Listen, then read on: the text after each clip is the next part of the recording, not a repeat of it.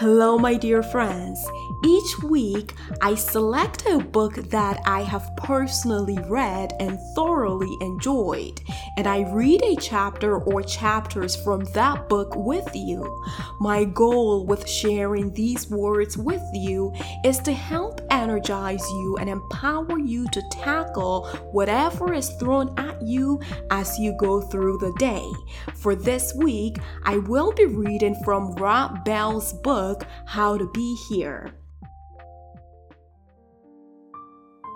Rob Bell is a New York Times best-selling author, speaker, and spiritual teacher.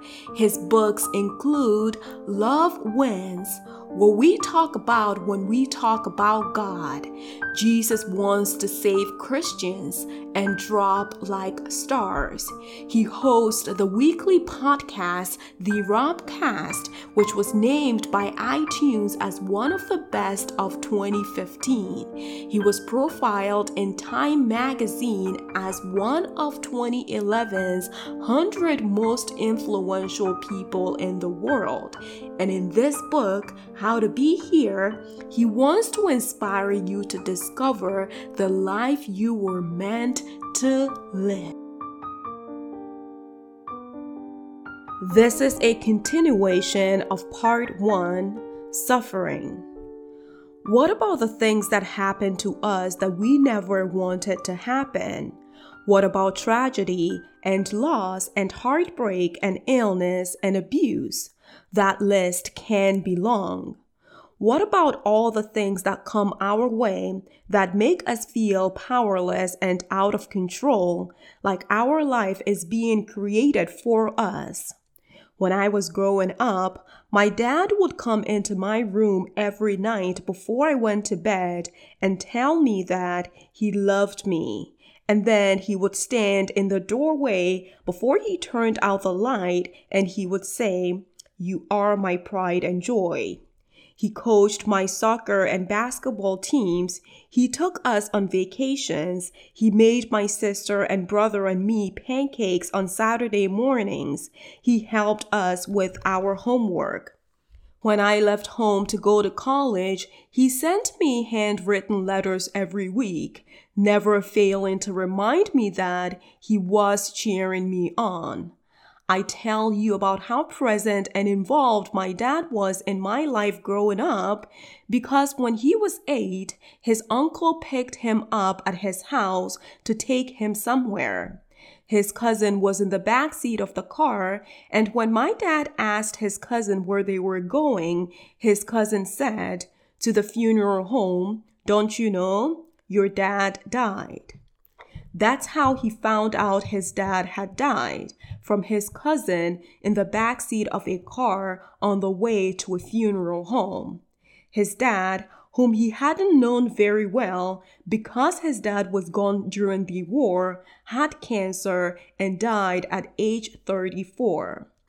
When my dad was 15, his mother became very sick, and he and his brother thought that she was going to die. He once told me that while his mother was in the hospital, his brother clung to him through the night, repeating over and over with terror in his voice, "Are we going to be all alone in the world?" She eventually recovered, but then a year later, my dad's brother, who was his best friend and constant companion, died unexpectedly in an accident. How does a person bear that kind of pain? How does a heart ever recover? How does a young man make his way in the world when he's experienced that much suffering? Somewhere in the middle of that pain and loss, my dad decided that someday he would have a family and he would be the father that he had always wished he had. And so that's what he did. How we respond to what happens to us, especially the painful, excruciating things that we never wanted and we have no control over, is a creative act. Who starts cancer foundations? Usually people who have lost a loved one to cancer. Who organizes recovery groups? Mostly people who have struggled with addiction. Who stands up for the right of the oppressed? Often people who have experienced oppression themselves. We have power, more power than we realize, power to decide that we are going to make something good out of even this. There is a question that you can ask about the things that have come your way that you didn't want. It's a question rooted in a proper understanding of the world, a question we have to ask ourselves continually throughout our lives. What new and good thing is going to come out of even this? When you ask this question, you have taken something that was out of your control and reframed it as another opportunity to take part in the ongoing creation of the world. Death, disease, disaster, whatever it is, you will have to grieve it and maybe be angry about it or be in shock or shake your fist at the heavens for the injustice of it. That's normal and healthy and often needed. But then, as you move through it, as time does its healing work, you begin to look for how even this has potential. Even this is a blinking line. I once watched a doctor hold my newborn son upside down by the ankles and give him a shake. I was shocked. What? You can do that to a baby? Because up until that moment, I was under the impression that babies were incredibly fragile, like a high-grade combination of porcelain and glass. But the doctor handled him when he first entered the world like he was made of rubber. He did this, I quickly learned, for a very specific reason. He was trying to help my son take his first breath. Because if you don't take a breath in those first few seconds when you arrive, you have a very serious problem. And so my boy, in all his shiny pink glory, hung there upside down with strange liquids exiting various orifices, and then he coughed and gasped and took his first breath. Remembering that day takes me to another day, this one a decade later. It was a Friday night, August 22nd, 2000, and my family and I were visiting my grandma Elaine. My grandma and I have been great friends since I was young. When I was in my late 20s and early 30s, she and I had lunch together every Friday for a decade. We, as they say, rolled deep. But when we went to visit her that evening in August, everything was different. She was in her mid-80s and her health had been declining over the past year, and she had been moved to a different part of the nursing home where she lived. We knew we were getting close to the end, but I still wasn't expecting what we experienced when we entered her room. She was lying in bed, her eyes closed, taking long, slow breaths, but something about her was absent. It was like she was in the room, but not in the room, here, but already gone. If you've ever been in the room with someone who is dying, you know exactly what I'm talking about. There's a physical body right there in front of you, but there's something missing. Spirit, soul, presence, essence, whatever words you use for it. There is a startling vacancy you feel in being with someone you've been with so many times before, and yet that person isn't there anymore. I froze in the doorway, watching her lying on the bed, and it began to sink in that she was at the end of her life. You know someone is going to die because you know we're all going to die. You know it in your brain, but then there's a moment when that truth drops from your brain to your heart, like an elevator in a free fall, and lands with a thud. My wife, Christian, however, walked right over to the bed, sat down next to Grandma, took Grandma's hand in her own, and leaned in over her heart and began to speak to her.